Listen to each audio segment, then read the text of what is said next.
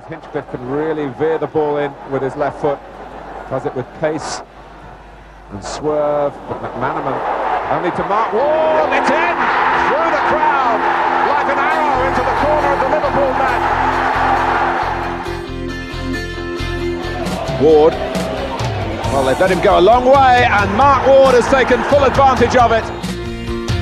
He's picked up Ward, driven there by Ward, magnificent goal.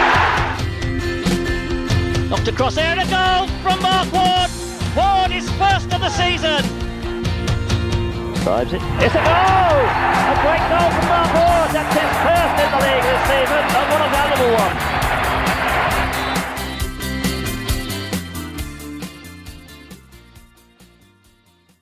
Hello, welcome to Across the Park Extra, an Everton FC special. Myself, Ian Mills, alongside Gary Judge as always, and we're delighted to be joined by an Evertonian, someone who supported the club from a young age. He played for the club and he put the ball in the Gladys Street against that lot as well at Goodison Park in 1993. He's got some stories to tell, and we're going to get them from him tonight. It is, of course, Mr. Mark Ward. Mark, thanks for joining us in Across the Park. How are you doing? Great, lads. Just down in Essex at the moment, as you know, but it's a difficult time for everybody. But as you know, I've got my badge on there, the blue T-shirt of Capital Water, who I'm working for down here. So, yeah, I'm doing okay, considering, the times that we've got. It's a difficult time, isn't it? No, it is. We're going to look back at some happy times in your Everton career. But before we get to that, you've grown up an Evertonian, a young boy. Can you give us your favourite memories as a young Evertonian, players, games? Yeah, well, obviously, I was born an Evertonian. My dad was an Evertonian, and it was always my club. And I was lucky enough to be involved with the club from the age of 12. Obviously, playing around the Huyton, Wiston, and Prescott area. I was picked up by one of the scouts was at a game, and then asked my dad if I could go and train on a Tuesdays and Thursday nights. So, and I always remember Ray Minshall, who was ahead of all the youth at the time. He got me to be a ball boy. So I used to be a ball boy at Goodison, which was, at the time was Stevie McMahon there as well, and a couple of other, Gary Stevens. And, just to run onto the pitch, to run across, the pitch and get onto the other side of the pitch in front of thousands of supporters, you got the feel as that you wanted to be a player even more so, Well, the big moment for you, I guess, was the big first moment in your football career was 1978, being actually signed as an apprentice, and then latterly your first pro contract in 1979. How did that feel, having gone from the ball boy, big fan, to actually getting that contract as a player? Well, obviously it's very competitive because there was all the best players around the country, and I remember like Gary Stevens, the great player, who played for Everton and then England as a right back. He was in the same position as me. And, he had to compete with the likes of players like that who, for an apprenticeship place. And obviously, me being very small, that was always going to go against me. And but luckily enough, I played enough games and just competing with the likes of Gary. Gary was like Northumberland champion at 100, 200, 400 metres. And I was always a competitor, and I always remember trying to beat him in sprints and being sick, really physically sick because put that much effort in. And I always had the ability, but it was just my stature that was going to go against me. But, Everton gave me the opportunity, and it was a great moment when I went home to my dad and said, they'd offered me an apprenticeship. But I always remember as well, they were always worried about, my strength and everything else. And we went to Groningen. I was 17 then, and it was an international tournament in Groningen. And they only took me there because Graham Sharp was on Scottish Youth International duty. So it was like an thought, really. And I thought, to get me pro contact, I've got to start playing well. And they put me in the team, and I actually won player of the tournament. Which is a fantastic achievement when you think the likes of Ronald Koeman was playing against us for Groningen, and there was some top international sides, and Steve McMahon played, Gary Stevens, Kevin Richardson. We had a great side, and we won the competition, and straight away I think they had to sign me as a pro, but only lasted a year, and then the great Gordon Lee made the decision to let me go. Well, I mean, I've read your book a couple of times, Mark, and one of the best stories in there, and you call it yourself, a bird's eye view of watching Andy King wind Gordon Lee up. I mean, I was laughing at some of the stories. Can you give us some memories of that on the podcast? Yeah, Kingy was, you know, as an apprentice, you've got to look after, I think it was 6 players, so you've got to do the boots and the kit for them 6 players, and you know, it was good grounding. They don't do it now, and I think, you know, the youngsters should be doing something in that sort of manner, you know what I mean, to just to build their character up. But the game's changed so much now. But with me, King, he just took a liking to me, and he said, "You're my apprentice." And I was originally from Ayton, and I could stick up for myself. And I said, "Listen, I'm not just your apprentice. I've got 5 others." He said, "No, you're my apprentice, and you do as you're told. I'll look after you if you look after me." And Kingy was a real to himself. You know, I got on with him brilliantly, and I'd go to shops for him. I'd put his bets on for him. Kingy was a bit of a rebel, especially if Everton won on the Saturday. He probably didn't go home till the Monday, and he'd come in pissed a lot. He'd argue with Gordon, or he'd come in about 20 minutes late. Everyone was doing the warm-ups. I'd be summoned off the training pitch, and he'd be in the dressing room quickly getting his gear on, and he'd want to know what was happened or what's been said, and then he'd come out, and he'd be told that he had to train with the young kids, which he did. But me and Andy, you know, we met each other a lot after he left the club and I left the club, and he was always there for me, you know, to speak to him on the phone, and you know, he done well, Kingy, when he left Everton, you know, management and scouting. So, yeah. But what a great character, and what a great footballer as well. Yeah. Well, before we continue your career, you touched on something there, and we've tried to ask most of our guests this question, or I certainly have. The game has changed a lot. Obviously, there's now no reserves anymore. There's now the 23s, if you will. What are your thoughts on the pathway now that youth players have got to kind of try and navigate to get through to the first team? So you've got obviously there's still a similar setup in the sense of, you know, YTS or whatever, but, you know, going on to that under 23s after it, as opposed to going and playing first team football. I can only go on what happened to me, really. And when Everton let me go, and Gordon said to me that day, you know, you never be big enough, strong enough, or quick enough to make it at the top level. You know, it was a big blow, and I remember going home and crying to my dad because I was so upset. But he said to me, "Mark," he said, "you know, in a couple of years' time, I think you'll get stronger and you'll get fitter." And so I worked up my strength in the gym, and I did get very quick, to be honest. It was, you know, in the space of 2 years. But one of the best things that ever happened to me in football was for me to go and play it in the conference level. So, I was disappointed, but I still loved the game. I know the clubs come in for me. And I remember going for a trial at Northwich. Tony Murphy, my mate, even to this day, he worked at Fords. He was the left back there. And he lived in Wiston, so I knocked on his door. And he come to the door. He had a big, load of typical Scouts, loads of hair, and in his underpants, his white fronts. And I looked at him and I thought, "You, Tony?" And he went, "Yeah." I went, "Read that, mate." And it was a telegram to our house to say, you know, to go for the trial.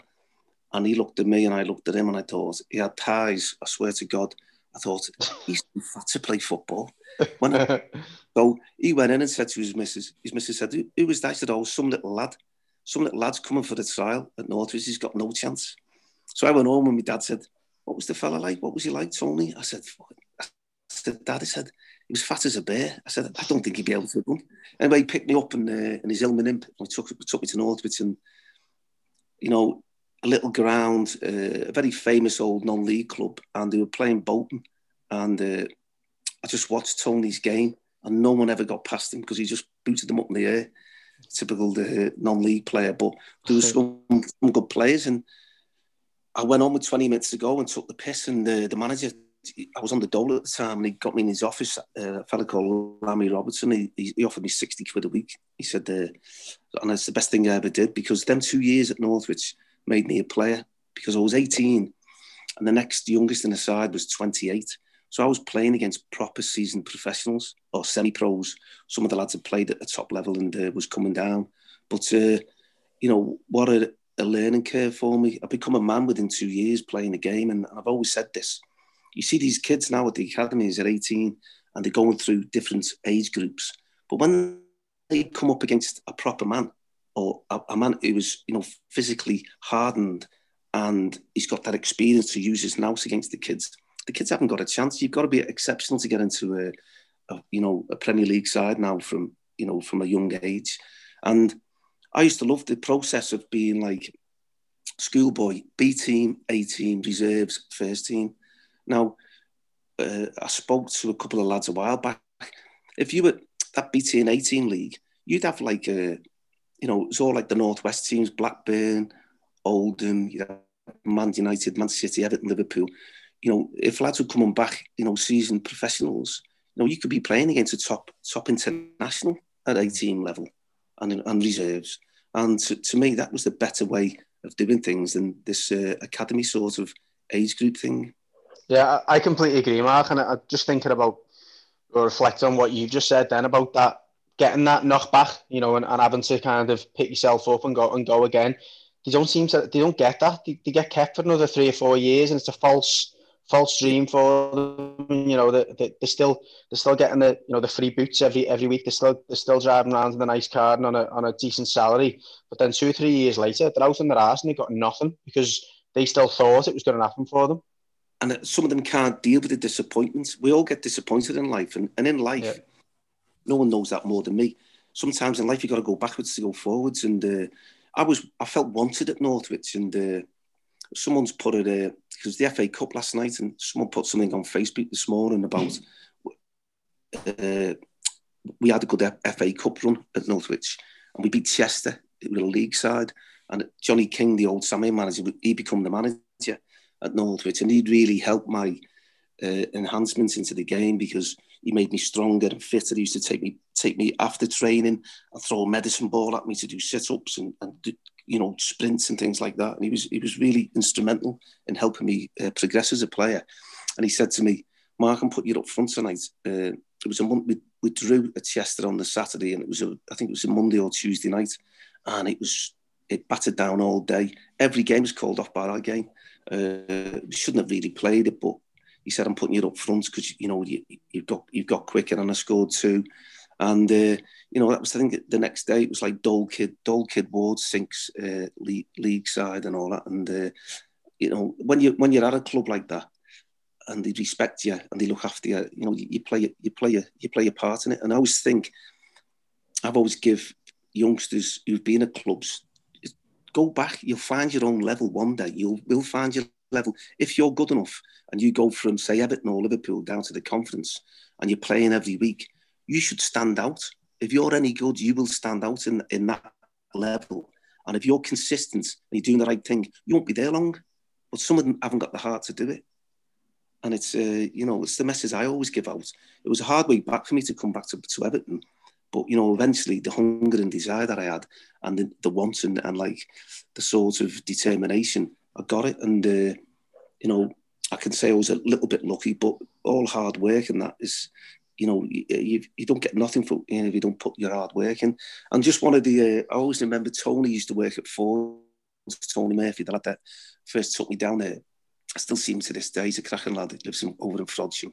And I couldn't get to training at Northwich if Tony was working nights for Ford. So I'd missed training loads. And before Johnny King, the great Sammy manager, joined the club, I was injured. And I was back fit again, and he hadn't put me in the team. And I always remember the conversation with him. And I said to him, he put me as substitute at Altrincham away, and he'd stopped the goals leaking in, and he'd done a good job. So for the first 5 games, he didn't play me. And I said to him, "If you don't play me next week, I'm leaving the club because I'm your best player." And he went, "I believe you can play a bit, son." He said, "But how can I play you when you can't even get to training?" And I looked at him like that. So he'd spun it back on me. He was quite clever at that, John. And I thought, fair enough. So on that Tuesday, Tony was working again nights at Ford's. So I thought, well, I'll run to training and I'll show man what you want. So we used to train at the Guinness factory on the other side of Runcorn, and I was living in Whiston at the time. Wow. I thought to myself, I'll be able to do it. And I didn't realise how far it was. And I think I got out at 15.5 miles. And so I got there, and just in time for training, I walked into the dressing room, and he said, "Good evening, son. How did you get here?" I said, "I ran here, John." He went, "You've ran here?" I went, "Yeah." He said, "That's a good attitude, son." He said, "Do your training." He said, "I'll get someone to drop you off on the way home." And he played me on the Saturday, and I scored at hat-trick. And I never looked back. And he always says that showed him that I wanted it. Well, that attitude and application was rewarded when Big Joe Royle came in for you from Oldham. What are your memories of that move and of Joe? Your first impressions of Joe?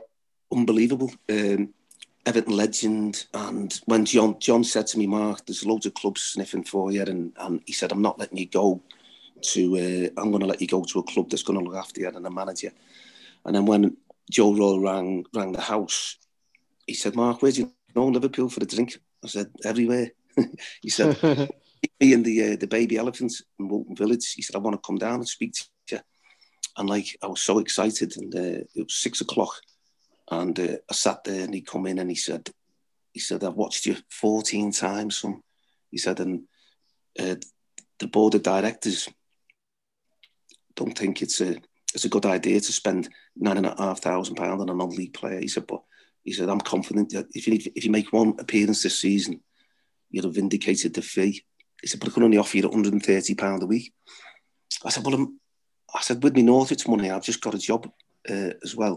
I'm earning more than that now." And he said, "Well, that's all I can offer you." So I took like a £70 a week drop in wages to go to Oldham. Wow. And they were the second division, and behind the old first division, so second tier of English football. And it was only a week to go before the season started, and I remember he was just made up that I signed, and I think he had the confidence in me, but I don't think he knew what was going to happen. And I trained first 2 days, and I went home to my dad, and I said, "Dad, no one can get near me in training." I said, "I'm the best player here." He went, "Mark, you've only been there 5 minutes. Come on, son." And there were some great players. Martin Buchan, the ex-Man United captain, the Scottish captain, he just signed. And it was all like the ex-Man City players, Roger Palmer, Kenny Clements, Tony Henry. So they had some really experienced players. And Joe McBride was there, ex-Everton. And I played it behind closed doors game, and I scored 2. And I said to me, Dad, if he doesn't play me for me league debut on Saturday, I'll be amazed." And after training on the Friday, he said, come here, you." And he called me over, and he said, "I can't believe how well you've done in training since you've been here." He said, "I'm putting you in for your league debut on Saturday." I said, "I should think so as well." And he just laughed. Joe, he just loved my sort of, and it wasn't arrogance. It was sort of, because I'd been let go from Everton and that disappointment, and I knew my quality, and it was just about my sort of physicality, really. And I'd got that in them 2 years at Northwich, and it couldn't have gone any better. Like, we played Brighton on the Saturday. I had a good game, and in the last minute, the fullback overlapped the winger, and he put a cross to the far post.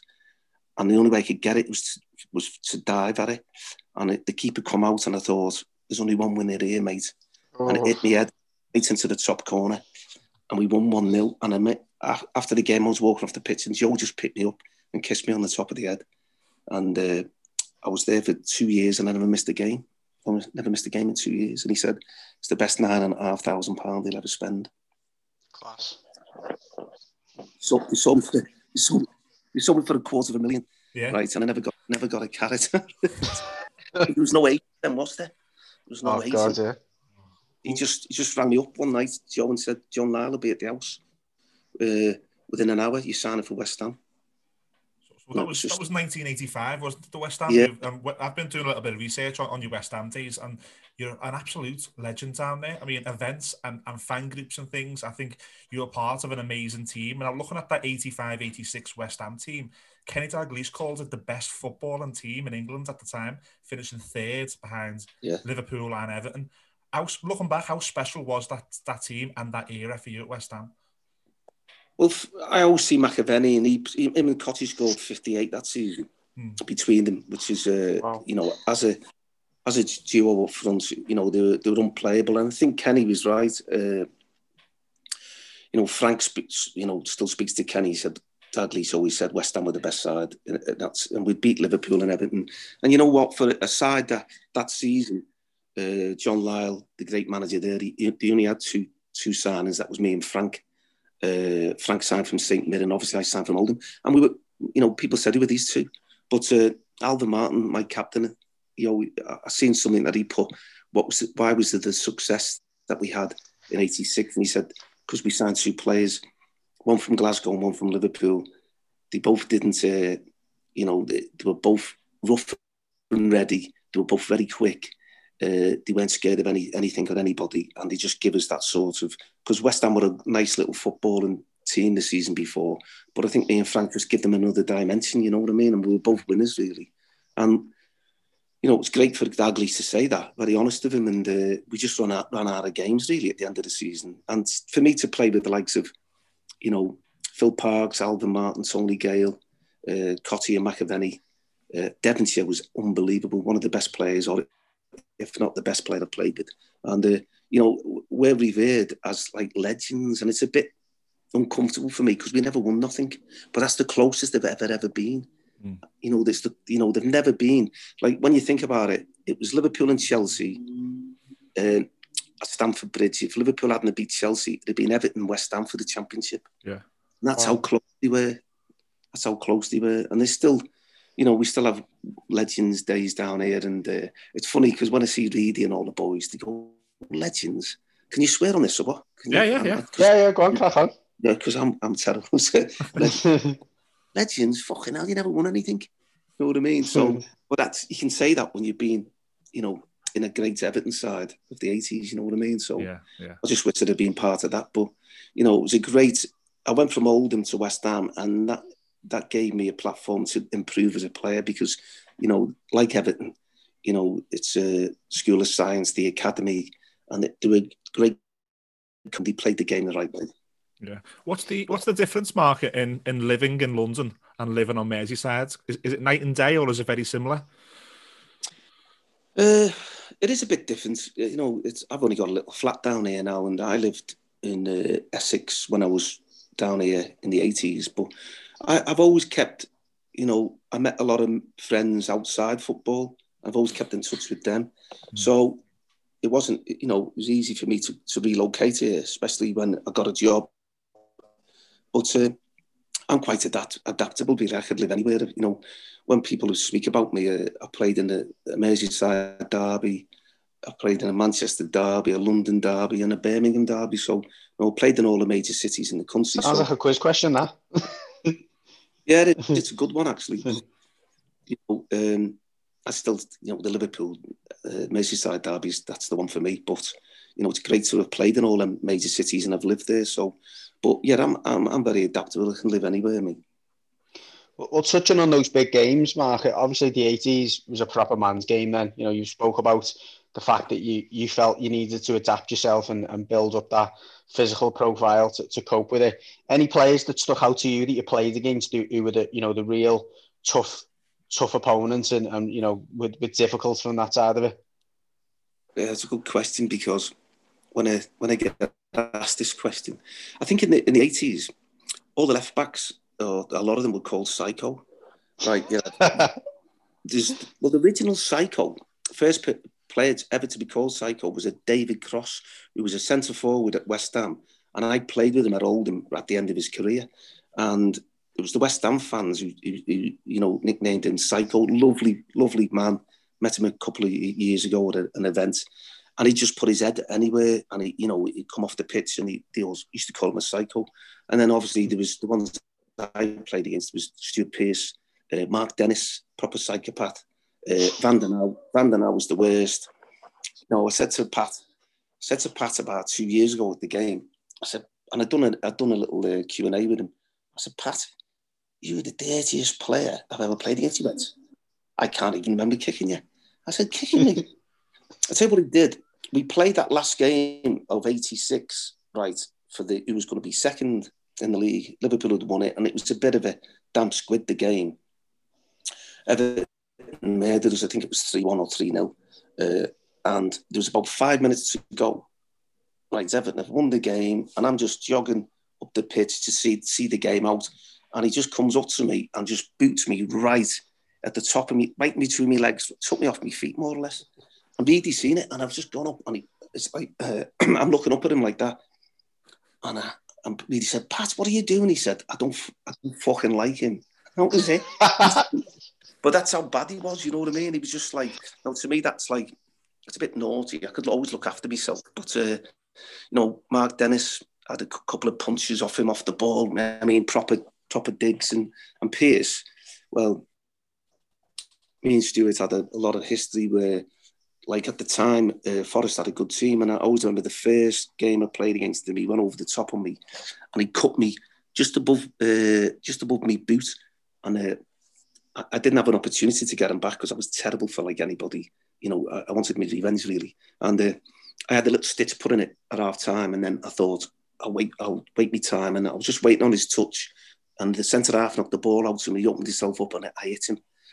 But I got the ball, but I went right off my feet. And I hit him that hard, I swear to God, I nearly shit myself. I thought, he's not getting up here.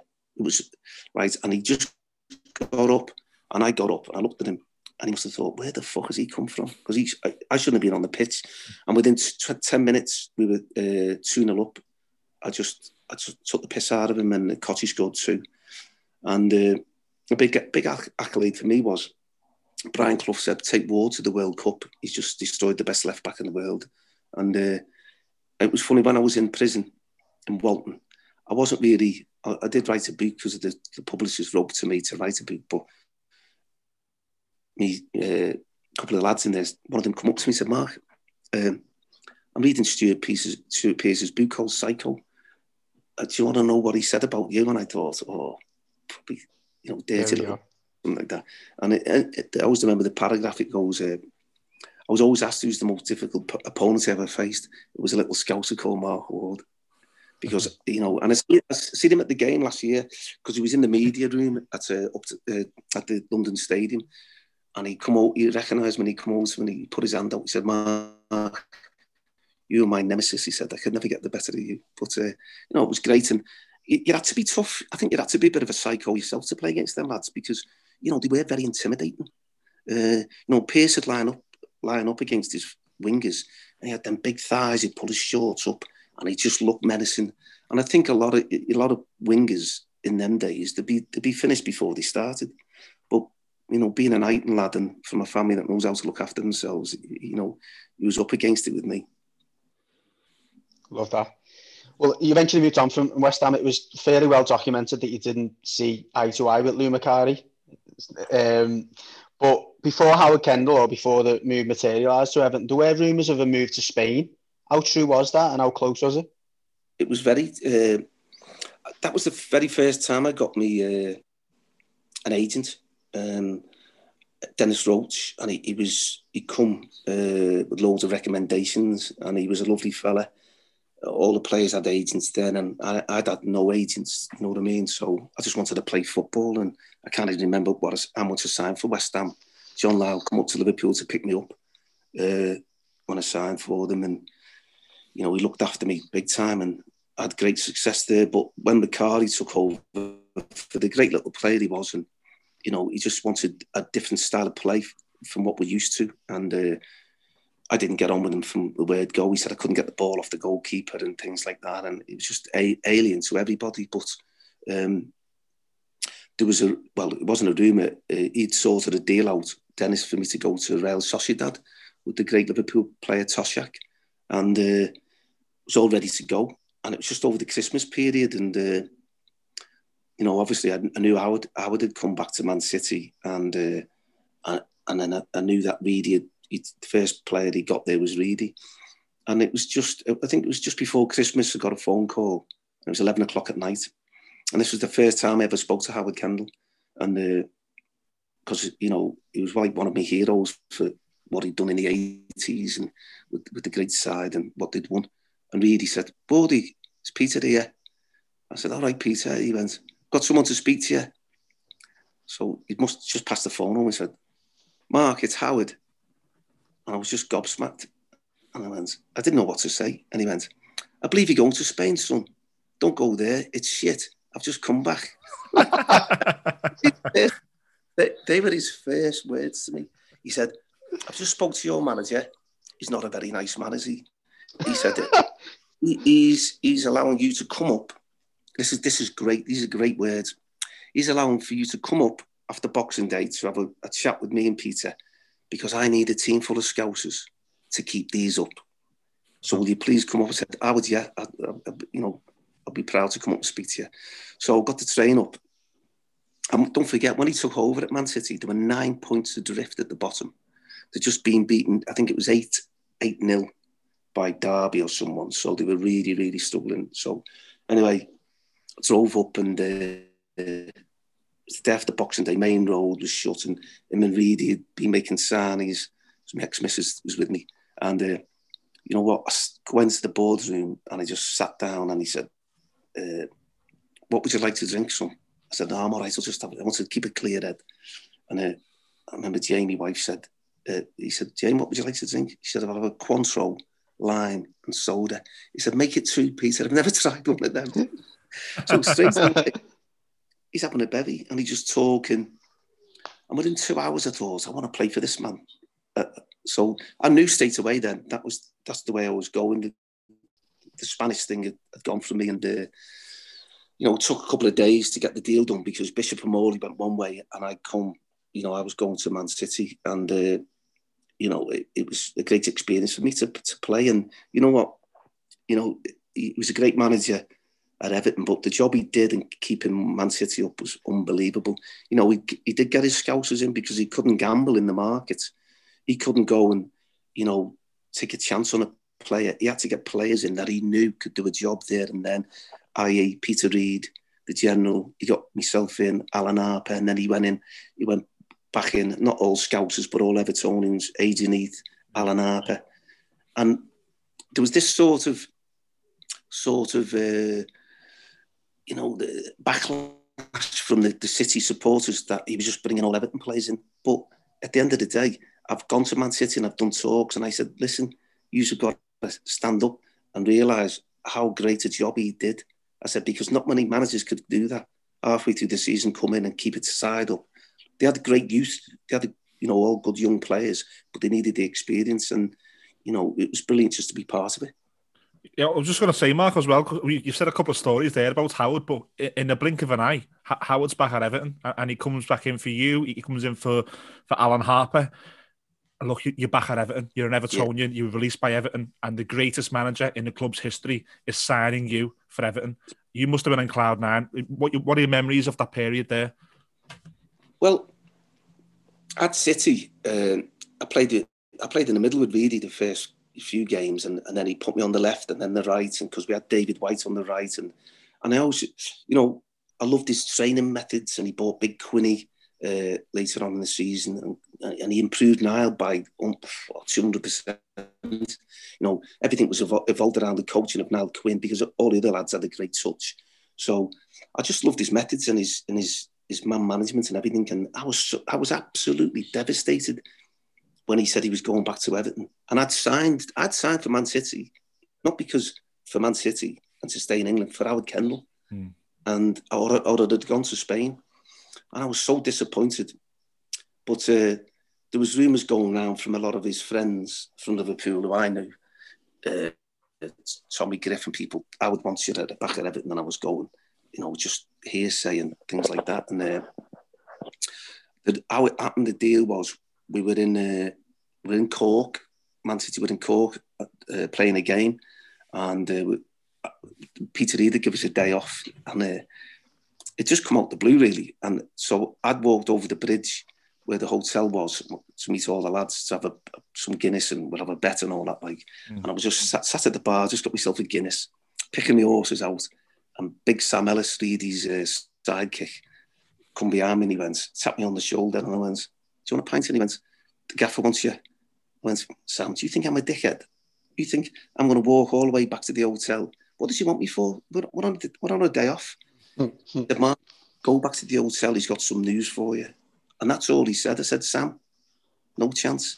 And he picked me pint, Sam, and drunk it in one and put it back on the bar. And then I knew he was, serious. He said, go back to the hotel. The gaffer wants you. So I stormed back to the hotel with a Cobham, got the lift, got to Reedy's room, knocked on the door, and he had a towel and just got out the shower. He went, get on the next plane back to Liverpool. Your dad's going to sign you again. And I looked at him and I thought, Everton, Howard? He went, yeah. He said, we agreed the deal. Oh, you know what? It was just unbelievable. Oh my God. I just went, he said, go on then, fuck off, go and have a bevy with your teammates. And he said, and tell your mate he's going as well, Alan Harper. And you know what? Got goose pimples now, sat here thinking about it. And that night we couldn't get a flight out. So we could only meet out the next day and he picked us up at Liverpool Airport and he said to me, Mark, he said, I've got a world-class player on the right. He said, I'll play it on the left. He said, I said, I'll play anywhere for Everton. And, it was fantastic just to get the opportunity. And I'll always be in debt to Howard to get me back there, I think your home debut was against Arsenal. So there you are, standing in a tunnel. You hear Z cars. Not only that, you go and score 2 in a man of the match performance on your home debut. Is that up there with some of the best memories of your career that night? It's the best, to be honest. I'm always asked what was my greatest game of football, and obviously scoring against Liverpool in a derby. I got man of the match at Wembley playing for Birmingham, and some great games. But to me, that season we played Forest on the Saturday, and Stuart Pearce gave me another kick, and it was only a knock, and I thought I can't. We're playing the champions Arsenal on the Tuesday night, and I didn't want to go in for treatment because I didn't want to miss the opportunity on the Tuesday, because that's what I'd been striving for since I was a baby. And like Arsenal would, they'd won the league this season before, strong title favourites again, I think. And I would say, you're playing on the left, you're playing against Lee Dixon, don't go down the left because you can't, because I was all right-footed. Come inside, join in and pull the trigger, because I had a good shot on me. And I always remember, I was nervous before the game, but this was the moment I'd been waiting for. This is the moment, all the training and going from Northwich to Oldham to West Ham and back again. And I just thought on the night I was that hyped up. I was gonna have a good game, and it all went unbelievable. I always remember being in the tunnel and you're lining up, and it is very narrow and that. And then the Z Cars music started, and it was like, to this day, I remember every hair on my body stood up. It was just like, this was my moment, and it was fantastic. I had that shot from 25 yards, and I think my dad blew it in that night because he died the year before, and never ever seen me play for Everton, but he was always there for me. And then the free kick in the second half, that was great as well. Yeah. Well, I'm asking about one player in particular, Mark. Growing up for me, he was one of my favourite players and arguably one of the best players in Everton's history. Neville Southall. Talk to me about Nev as a player and as a character, because he was certainly that as well, wasn't he? Yeah, me and Nev had this. Nev wouldn't suffer fools, and he was one of them. He wanted everybody to give what he gave, and he was the first in and last out. And me and him were always first in, and I loved me training. So our schedule was like, we'd go up, we get a cup of tea off Mary, some toast, and we'd go down and play head tennis, which was a great game to play for your touch. You bounce the ball, volley it over, you got 2 touches, and Nev was brilliant at it.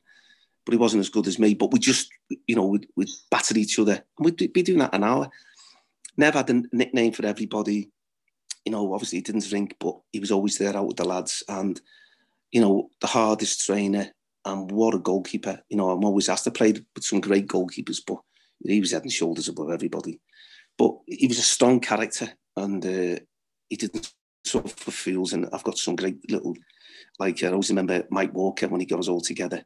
And Mike was never at the training ground. It was just like he'd come out of Burton's window, being on the sunbed.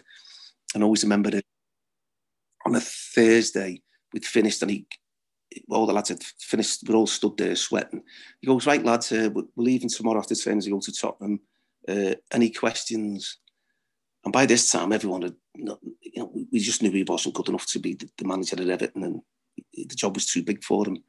And we just stood there looking at him, and he couldn't wait to turn on his heels. And I've said, no questions, Gaffer, but you've got the fucking warmest bed in Liverpool.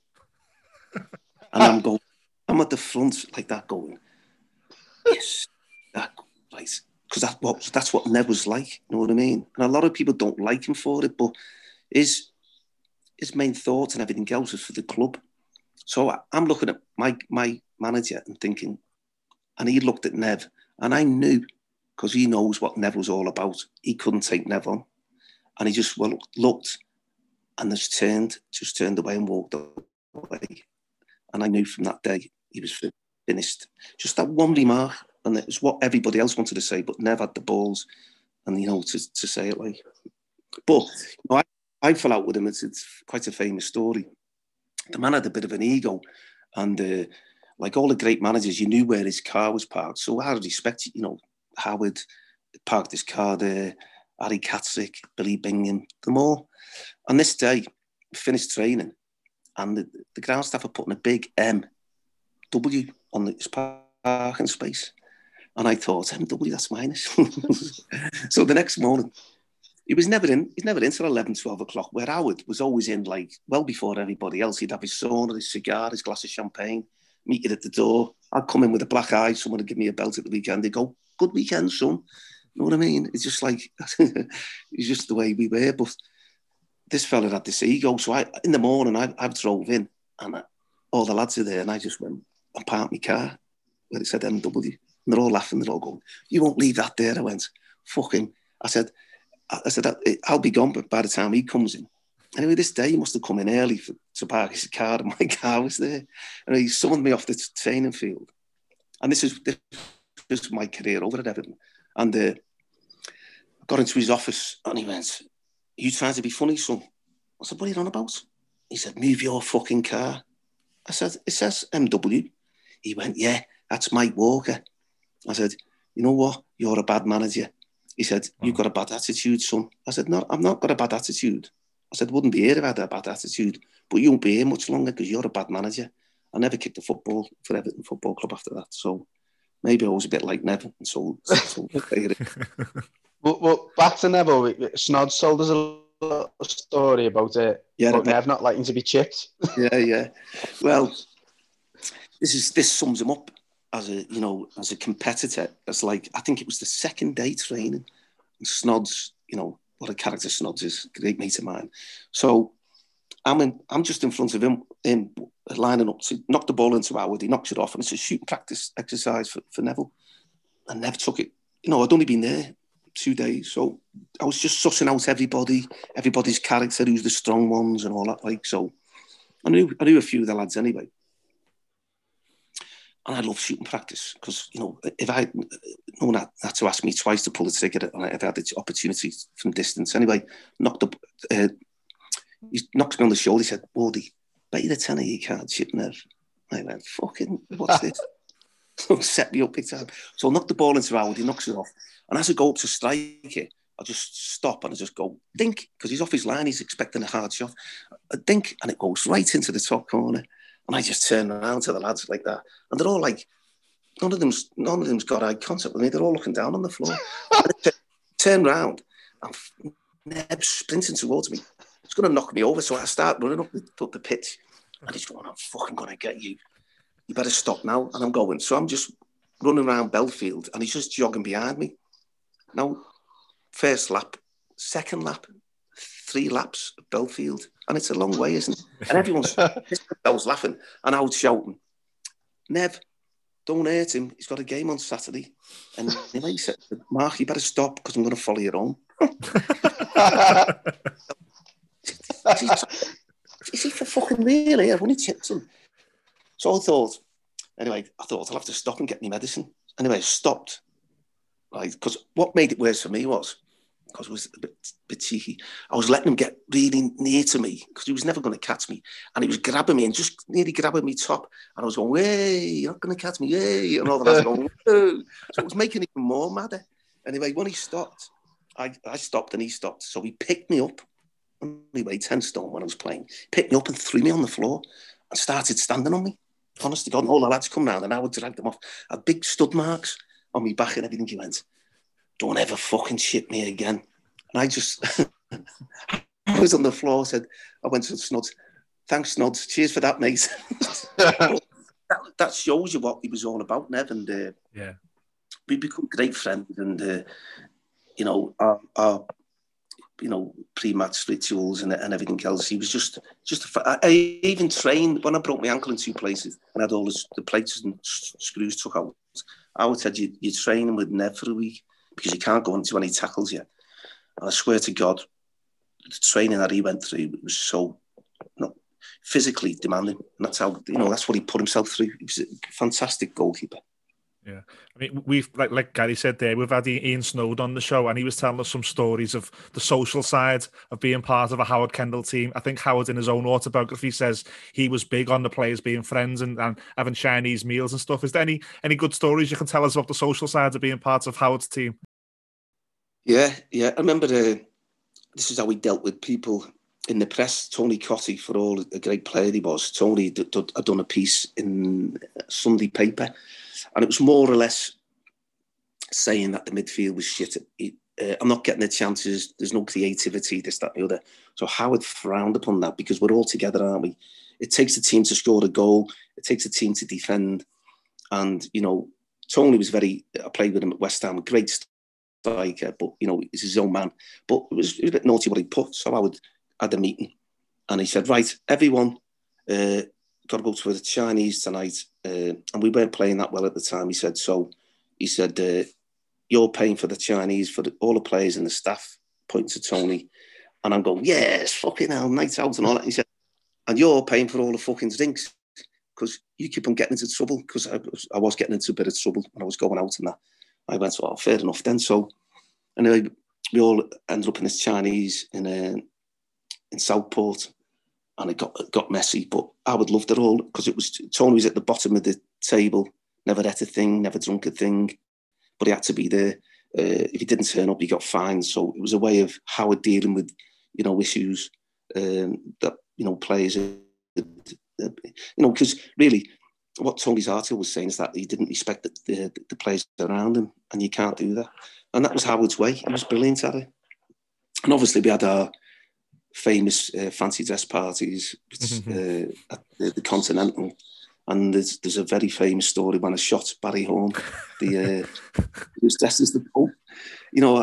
I did go to prison for something I did wrong, but I could have been in prison a lot earlier because, really when I think about it, when I look back, John Ebbo was punching me and running off, and it was 2 o'clock in the morning.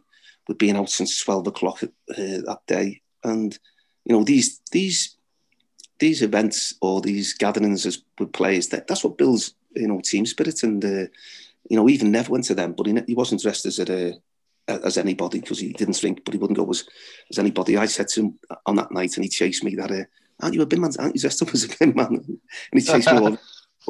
But, I bumped into, it was Dave Watson's next door neighbour, who was dressed as a cowboy, and I'd had enough of Ebbo up and punched me. So I just turned around, and this big cowboy's there, and I just grabbed the gun out of the holster.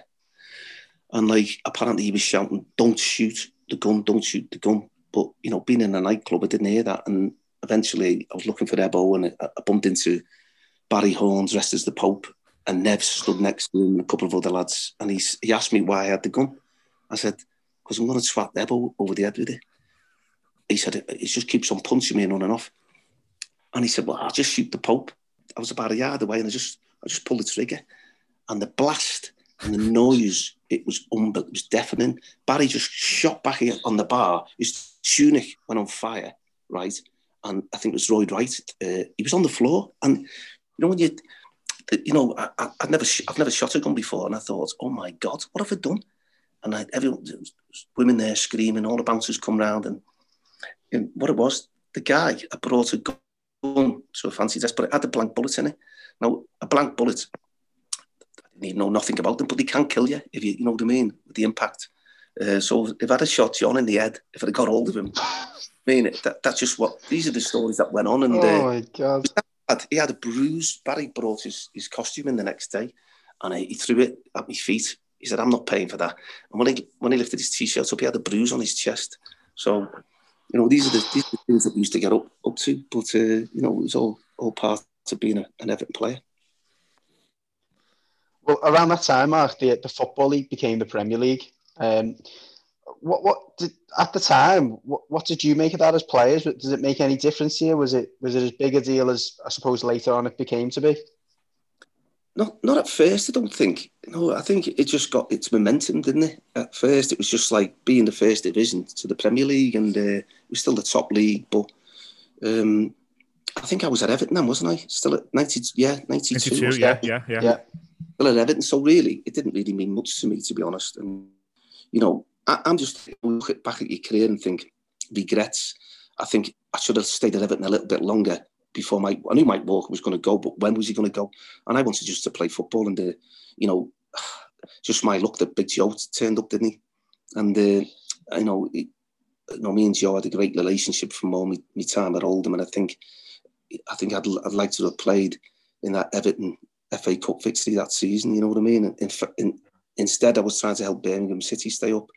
And but these are the choices that you make in football. But I just wanted to play. Yeah, I mean, again, referencing back to our podcast with Ian Snowden, we asked him a question about Billy Kenny, and Snods basically said it was just a horrible situation. It was a real shame. He went from being the next big thing to slowly falling out of the game. Demons, if you will.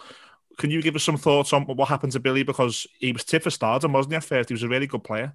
Yeah, me and Billy got on really well, and I've met him a lot after football and that, you know what I mean? So we all tried to help him, and he was a character. He was a typical Scouser. I always remember his humour. Billy's humour was off the scale, and I always remember we're all warming up in a circle, and there was this big kid, and he had these.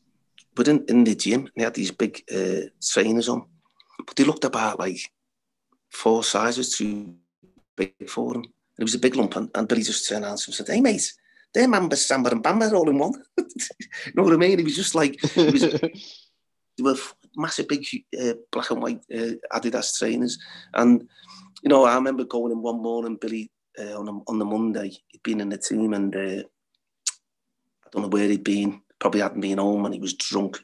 I mean, properly drunk. So me and Nev went straight upstairs, and when I seen him, I thought, oh my God, can't let the staff see him here. So I ran up to get Nev. He'd come down, and he could hardly speak, and Nev picked him up and threw him into the cold plunge, by the sauna, and just stood over him, and, trying to get him to sober up. So, it was really unfortunate, because Billy would have been a great player, no doubt about it. Well, Mark, we can't not ask you about the Merseyside derby in '93, and before we get your account of it, I'm just going to give you a little anecdote on my behalf. I at that time I just turned 8 years old, and I was on holiday with my mum and dad in Malta, and I'd been to a few games. I'd probably been to about a handful of games before then, and I'll be honest, it was always either fucking freezing, we were shite, or both at the same time. And I remember my dad took me to this bar in Malta to watch the game, and there was me and my dad, and there was this other fella and his son, and about 80 Reds in this bar. So we're sitting there, and I'm thinking, oh, there we go, we're going to get swatted by Liverpool, and I'll be sitting here, amongst them all. And obviously, you pop up, get that goal, and I remember watching my dad jump up, and I'm looking at his face and thinking, what the hell? And then I got into it, and obviously we get the seconds, and after that game, that was me. I was hooked, and everyone always says, "Oh yeah, thanks to me dad for me being a blue and whatever," and that's obviously true. But I think you got to take some credit for it as well, Mark, or the blame, depending on what we do. Yeah, well, it's to score a goal in the derby. It's everyone's dream, isn't it? Whether you're Everton or Liverpool. And I remember the game. Howard said to me, the goal, I used to take corners from one side, but Hinchcliffe took them on the other. And he said, I want you on the edge of the box, do your job, son. If the ball comes out, get onto it. He said, be the first, get onto it. And luckily enough for me, if you remember the goal, everyone remembers the goal because of the fight. Yeah. But I didn't see that until later on in the evening, watching Match of the Day at my brother's pub. But Stevie Mack, I thought he was unfortunate. He cleared it, but he's cleared it to the edge of the box. But Mark Walters, the ball bounced between me and him. And like, if you want a player to run onto who's there, and I was going to take him the ball and everything. And when you think, I just concentrated on getting a good strike at the ball, and it only went a yard off the floor, but I caught it a cracker, and it just went past everybody. Before you knew it was in the back of the net, and I just ran to the halfway line.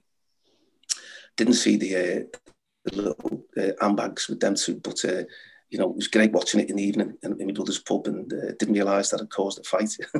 But that was a very, very commanding performance by us. I think we should have won it about 4 or 5, to be honest, on the day. And then Tony scores the second, and had some, my career at Everton, we had some great players, but we weren't consistent enough. And I remember playing at Old Trafford and beating United there.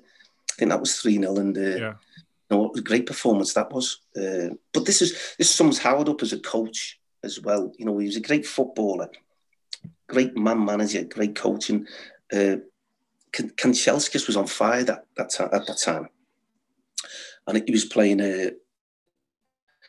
So he said to me and Alan Harper, right, you're both right-footed, but you're playing left side, Mark, and Alan, you're playing left back. Kanchelskis always comes inside, so show him outside, right? If he comes inside, you tackle him with your right peg, both your strong sides. Just give him a corridor and let him run down there, see what happens. You know what? Got brought off because we gave him the opportunity to go down the wing, and he didn't want to know. He did because he couldn't do it. So as he was bringing the ball back inside, we were robbing the ball off him. And to me, that sums Howard up as a great coach, because he's seen the danger and he snuffed it out by playing to do a job on him. Love that. We played, another example of that is we played Liverpool in a Tuesday night game, and at Goodison, and he said to me, Mark, I've got a job for you tonight. You're marking Fatso. I went, so I knew it wasn't Ian Rush. He said, listen, he's going into the back four, he's spreading the ball around, and he said, just don't give him a kick. He said, he can't run, just stand on his toes for 90 minutes. And I was good at carrying orders out, so I ran onto the pitch, and I went straight up to Molby, and I just stood. I actually stood on his toes, and he went, fucking, what are you doing? And he was calling me all sorts. One of Ken's Dodds, Diddy men, everything. I mean, verbally, he pounded me. You know what I mean? So, but I wasn't one for verbals, and I just didn't give him a kick. And it was a 0-0 game, and afterwards he said, you've done your job, and sometimes you've got to do it for the team. Yeah, you've covered there, Mark, already. You've covered Mike Walker and leaving Everton, and possibly you might have outlasted Mike and been part of it, but you moved on to Birmingham, you played under Barry Fry, and then you went to Iceland as well as a FC Valor you played for. You've got to have some good stories for us from Iceland and playing for Barry Fry as well, Birmingham. Oh, yeah, Barry, God, you know what? I spoke to him a couple of months ago because I'm not far from Southend, so he was there for years. So we're trying to get somebody going, like a night with Barry Fry and Mark Ward. So, yeah, the reason why I went to Birmingham, David Sullivan, he was instrumental. He's the chairman now at West Ham. And they were more or less dead and buried. And they just wanted me to go at the end of the season for the last 10 games. And I thought to myself, well, I'm not going to get a game now. I fell out with him, so I'll just go to the end of the season. And I went, and they hadn't won a game for 3 months, and I played centre mid, and we beat Middlesbrough 3-0, and they won 8, drew 1 and lost 1. So they missed staying up by goal difference, and done really well, changed their season round. And Sullivan offered me the play coach's job. I said, what about Barry? He said, don't worry about Barry. He said, I'll deal with that. I said, no. I said, listen, if I'm coming to step into my coaching career. And Barry was against it at first, but obviously we had a successful season. We won the second division, went to Wembley, and but he accused me of trying to take his job, very insecure. But one thing about him, very eccentric. We had 58 professionals at the club that year, 58. He was bought two ex-teams. He's bought 22 players from his two ex-clubs, Southend and Barnet, and a lot of them were never going to get a game. You know what I mean? So it was just that's just the way he was. It was only a matter of there's a lot of adversaries who was going to pick a decent one, but you know we had a good side, and I enjoyed being at Birmingham and you know quite successful. And I always thought, you know, to be the play coach of a side like that with so many professionals, you know, I was thrown in the deep end, but really enjoyed it and was successful as well. How the hell did you end up in Iceland playing football? Yeah, well, I hadn't played for about 12 months, and it was David Moyes' brother, Kenny. Yeah. He got hold of me, and I'd got a pub by this time and wasn't really in a good state of frame of mind, and he just said, Mark, do you want to come to Iceland? And you know, when he said Iceland, I thought, I didn't even know they played football there. I thought it was a supermarket. And so I went out there and really enjoyed it. I was there for like 3 or 4 months, and some good players. Ida Guns-Johnson was out there at the time. He went to Bolton, and then he had a great career at Chelsea and Barcelona. A weird place, very expensive. But, you know, at that time, I wasn't doing much in my life, and, you know, it was probably a good time for me to go out there and play. Yeah, absolutely. Okay. And again, referencing your book, which is an amazing read, From Right Wing to B Wing, or it's called Hammered, depending on where you're buying the book. Your time at Altrincham, coaching and managing. So how did you find that side of the game, going from playing to managing? Well, you know, I'd done all my coaching at Birmingham, and it was a great opportunity for me. And when you're at that level, it is difficult, and they just got relegated from the conference, so the wage bill had to be slashed. So I had 3 centre forwards on 500 quid a week, and they weren't good enough. And really, I sold Kevin Ellison that season to Leicester City in the Premiership for 150 grand. The club needed money to pay a tax bill. I sold my captain back to Northwich. I sold my best player, Danny Adams, to Macclesfield. So I brought in nearly 200 grand's worth of, you know, and then you're working with youngsters, and you know, I had to bring some young lads in from Liverpool and Everton who'd been let go, and that was my sort of, that's what I wanted, like a stepping stone for players who like myself are being let go and were prepared to come down to the conference and work hard and you know have a new career there and work themselves back up the divisions, because that's what you've got to do. You know, if you leave Everton and Liverpool, you just can't expect to go and walk into another side, because the quality down below these divisions is very, very good. You've got to prove yourself. And there was a little player there called Ian Craney. He went on. He was only 16, and I played him in midfield with me, and he went on to have a good league career. And there's a few others that went on and played, you know, league football, but I never got the opportunity because politics at that level, you know, in the boardroom, the chairman who took me there, he resigned, and then the one of the board members went in as the chairman and put his dad in charge of the team. And, you know, luckily enough for me, the PFA, you know, backed me up, because, I shouldn't have been sacked or let go. And I got all my money that was owed to me. But the damage that was done was irreparable, really, because it was my first job. And I always look back and think, you know, if I'd have had more support, I'd have gone on and been a decent manager. Yeah, no, it sounds like I was reading the book and looking at some online articles as well, and it's backed up by some of the reports I've read online. I think you went to Australia to try and get things moving again, and just to give our listeners a bit of insight, we never ever reveal any sort of private conversations between us and guests, but we did ask Mark if he's happy to speak about non-football things and that part of his life, and Mark did say we can ask him anything. So from 2005 to 2009, anyone who's not aware, Mark went to prison for what he describes in his book as a serious lapse in judgment. But Mark, you're walking into Walton Prison as an ex-Everton player. Walton Prison is in Liverpool. I imagine that's got some advantages but also some disadvantages as well. Yeah, I always remember on the Saturday, I thought I was going to get bail, but obviously they didn't grant bail. So I'm in the van going to Walton, and I always remember there was other lads from the court going there, and it just hits home to me then. Oh, I'm going to prison, and you know, you've got to start thinking, you know, what's going to happen. And I remember they had the radio on, and it come on straight on the news. I've been remanded in custody, and that was bit sobering. And then when I get to the prison, I don't know if these screws were Liverpudlians, but they weren't very nice. But I didn't expect them to be. I just got to the desk, and one of them said, "You're going to spend a long time with us, son." And this is before, and things like that. The prison was full to the rafters, and I waited hours and hours before I got allocated where I was going. And I ended up the first couple of weeks on a wing, not the remand wing, on the lifers wing.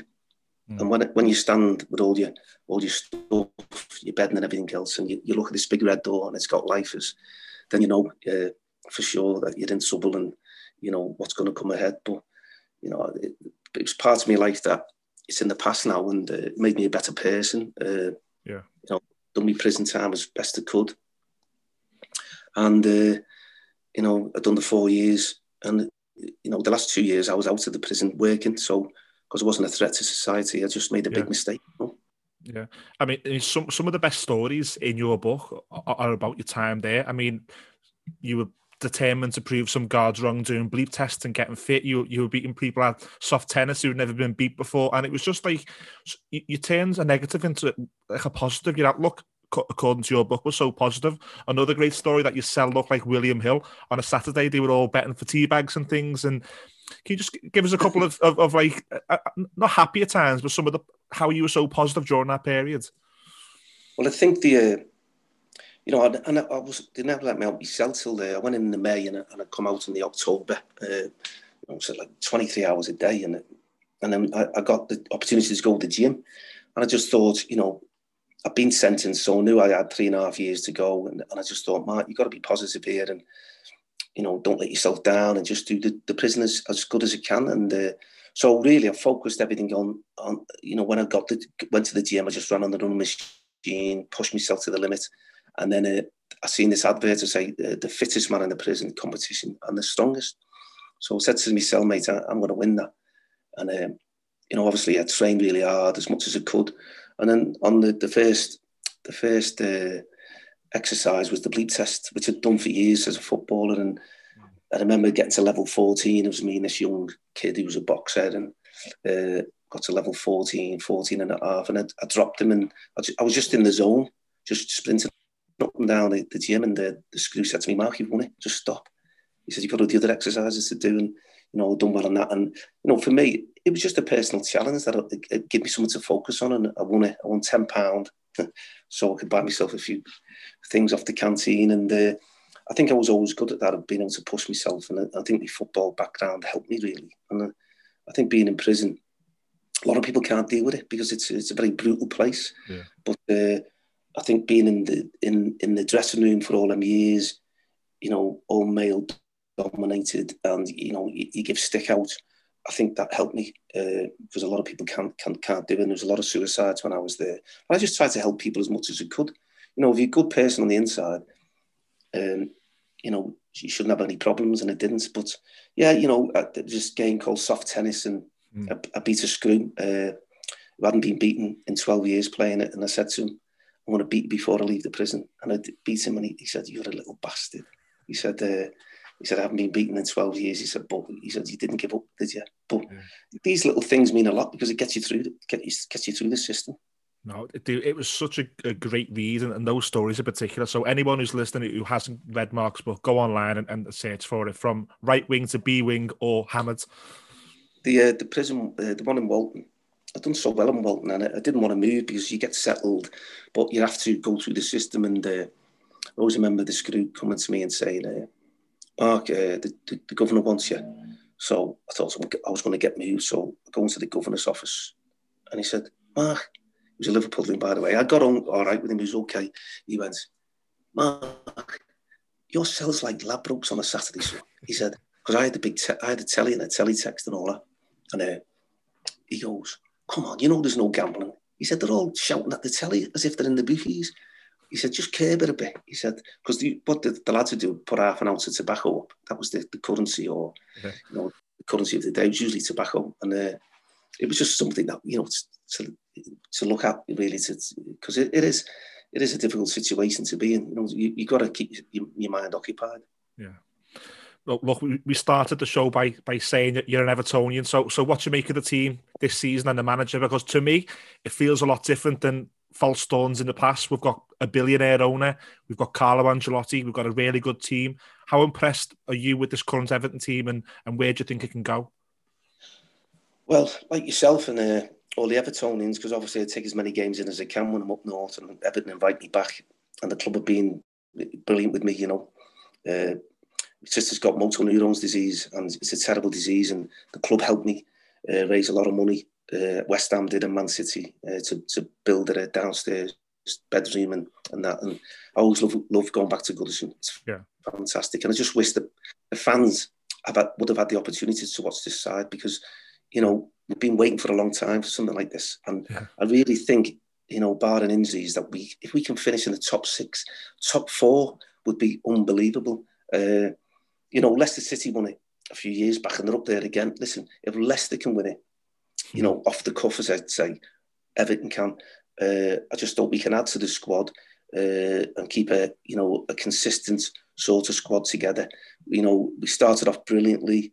Listen, the manager's no fool. He's been and done it all, wherever he's gone, and he's had a bit of time to bed in. Brought some great players in, and you know, a lot of clubs don't give managers time. And I just like the way he talks. You know, it's simple. He's and Howard was the same. Very simple. Not a great talker, and, you know, blabbering off after the games and all that. Just, you know, what he said, you know, he meant. And Ancelotti, I think he's been a great acquisition for the club.